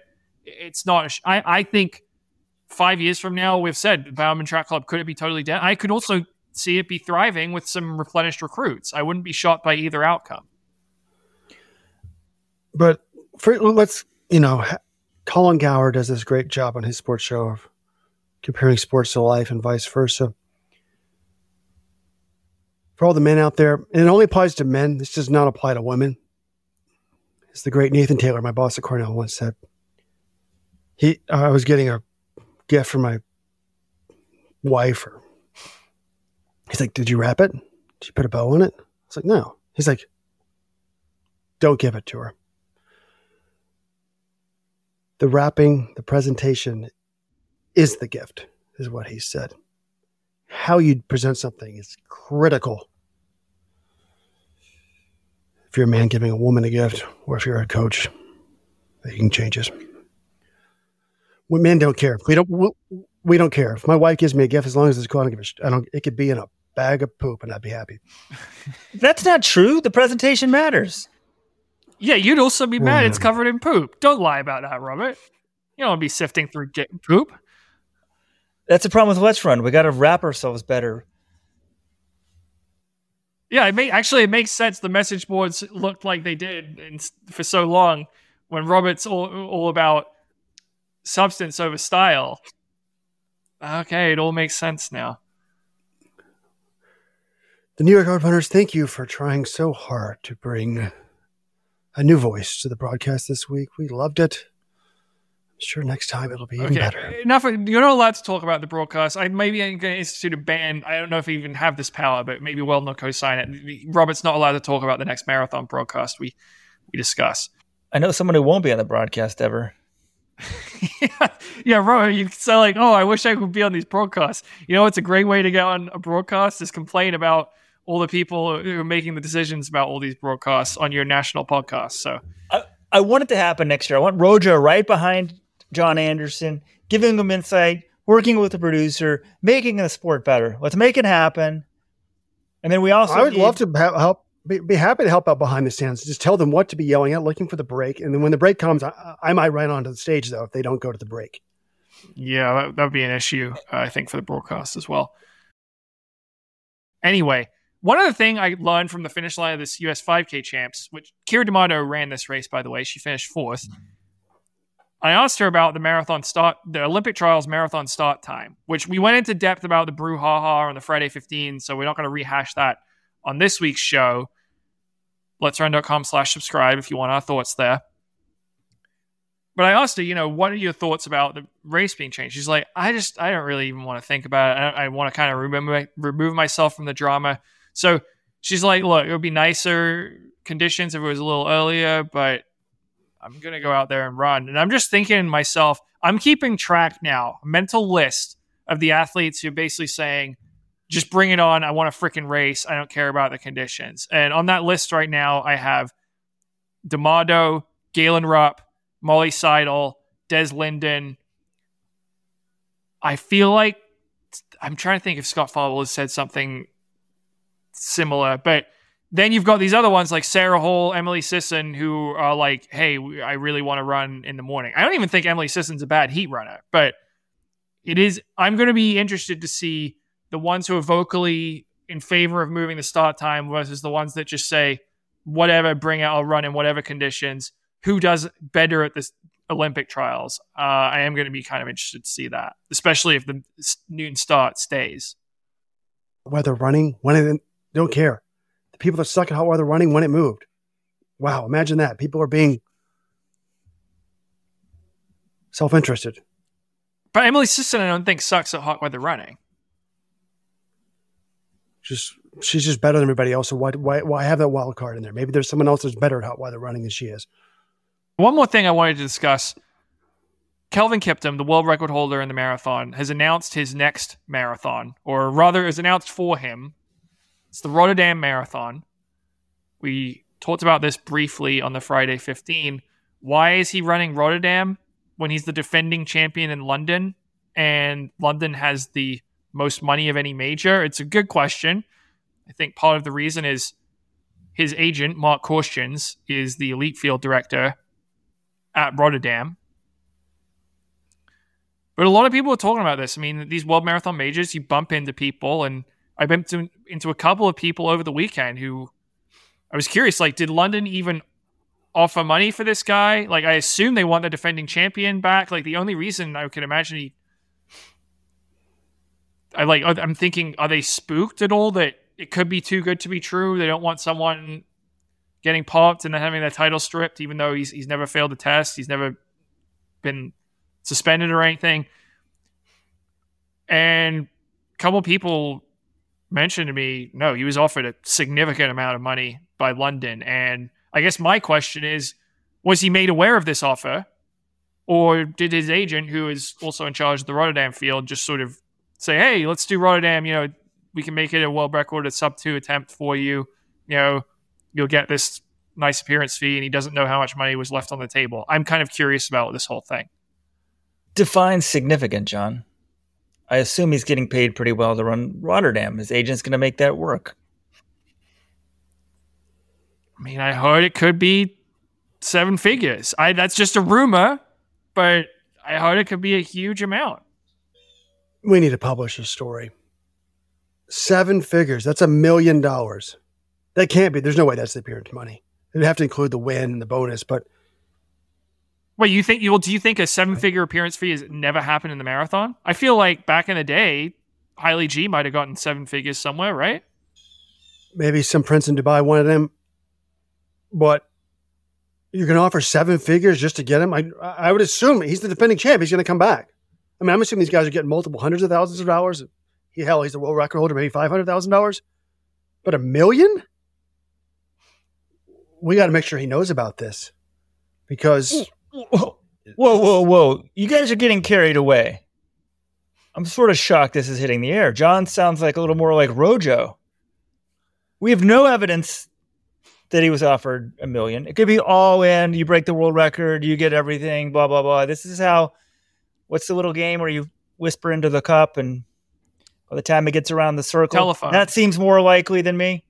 No, I'll just say, 2 people I talked to who I trust mentioned he was offered an enormous amount of money by London, and maybe it's $1 million, maybe it's not $1 million, but no. And one said more than 6 figures to John. Said, well, he didn't just make this up. So there's no way, right? Rotterdam reached that? No, Rotterdam couldn't offer him that much money. So I hope that he was told both. This is my problem with the whole sport. I'm like, how do we know that if you're a runner, how do you know your agent's doing you good? The agent's, I don't want to accuse the agent of not doing him good. Maybe he wants an easy, maybe you get guaranteed win in Rotterdam. Well, still, I'd rather go to London, man. This can work both ways, and I want to be fair to the agent because these conflicts exist everywhere. Mark Wetmore, the agent in the U.S., he puts on all of the Boston meets. He represents a lot of athletes. A lot of his athletes run the meets. Ray Flynn does same thing with the Milrose Games, and sometimes it works out advantageous for both people. But there is a huge conflict of interest. But it could be that the agent's like, look, I have access to him. Then the race is like, hey, well, you can get the world record holder? Yeah. Okay, well, you're really going to have to pay him, but if you get this amount of money, he'll go. So it could be a win-win. But that type of money, John, I think he's in London. I mean, that's my take. So it's interesting. But when's the last time the world record holder went to Rotterdam? Yeah, especially in his first race after breaking the world record. But maybe... Again, assuming they told him, maybe you take like $300,000 or $400,000 to go to Rotterdam, then you go, London will pay even more next year. I don't know. No, I don't think it's about extracting more money from London next year. I would say if the case for Rotterdam, you could say, hey, forget the rest of this elite field. We're not going to spend money trying to get people to beat you. We're just going to make this as close to a sub-2 attempt as possible. We're going to hire the money we would have spent on other top athletes. We're going to spend that on 2 pacemakers. We're going to hire like a 203 guy, and he's going to pace you for 32 kilometers or something like that. Like, that's what I wonder Rotterdam might be able to offer.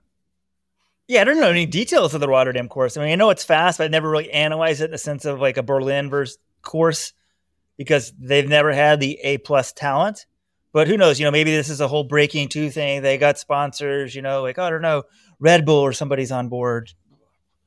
So we need to look into this a little bit more. Like, hey, what are the plans for?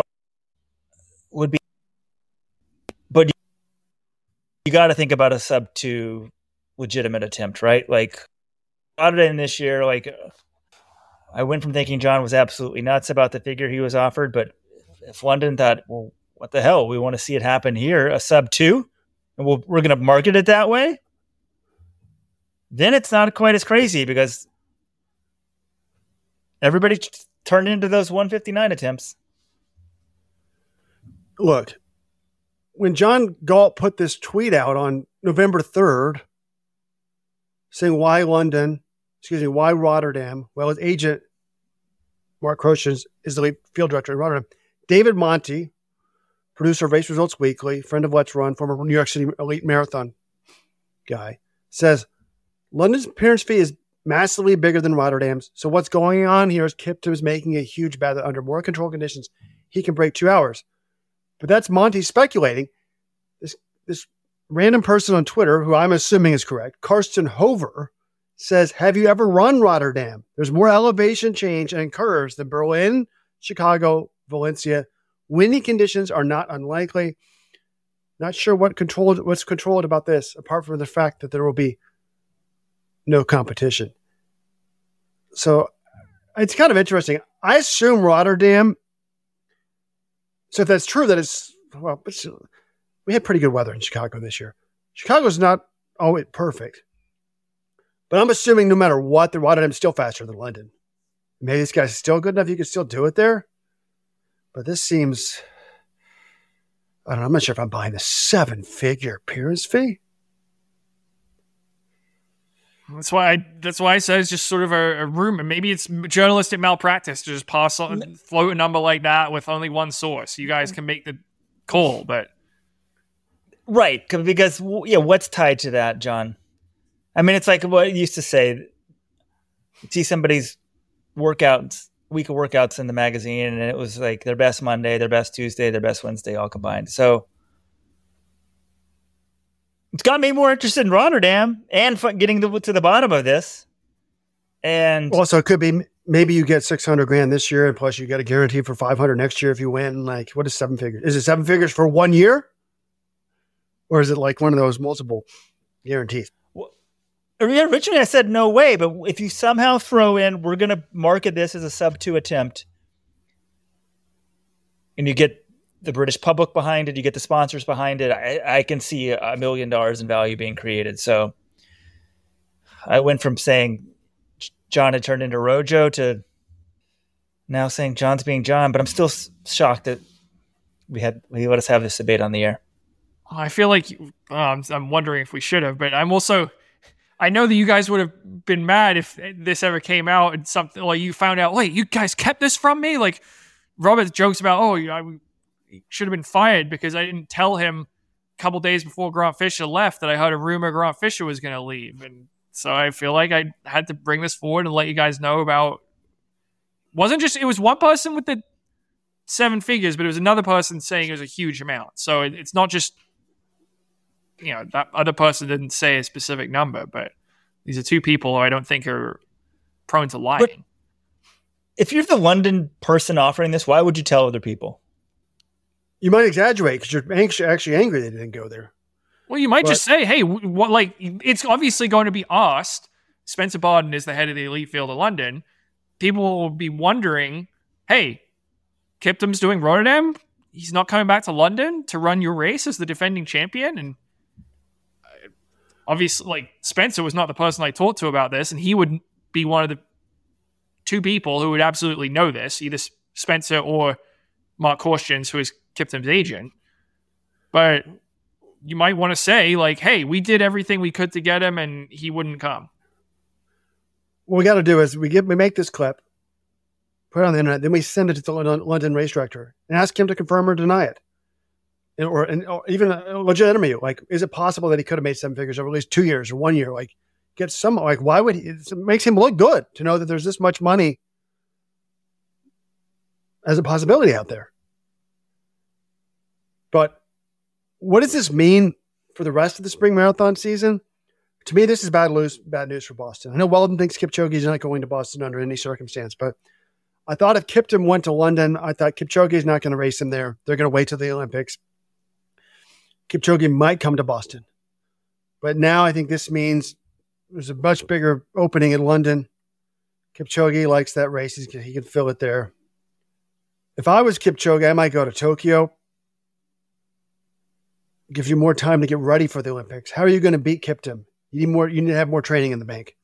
Kiptum has an abbreviated build-up after London for the Olympics. You get the full 5 months in, etc. Yeah, I think it'll either be Tokyo or London for Kipchoge because I don't think he'll do Boston again or this spring. And Tokyo and London are both courses he's familiar with and he's won on before. I've got to go pick up my son from school. This podcast has gone on for so long. Got an early pickup today, but probably should have led the podcast with it. Pan Am Games. Supporters Club member Dan Machowski has won a silver medal for our country. Congratulations, Dan. Michalski. Look, this is why I was pleased at the beginning of the show, but I've always struggled to pronounce English properly. Machowski, Flanagan, Usain Bolt. Courtney Fryrix. I'm trying to think of the other ones. It's probably a long. In New York Roadrunners, I can butcher the English language too. Please reach out to me for next year's podcast. All right, people. Remember, it's getting dark early. You don't want to be depressed all winter. You know what you need? A little pick-me-up I need sometimes. Element. It's electrolytes without the junk. You can now get grapefruit salt. I hate grapefruit in general, but this is the best flavor ever. It's now available year-round. They want people to feel summertime year-round. It's got a money-back guarantee. So order big. If you don't like it, you get your money back. Go to letsrun.com/drink. Link in the show notes. Check it out. Electrolytes without the junk.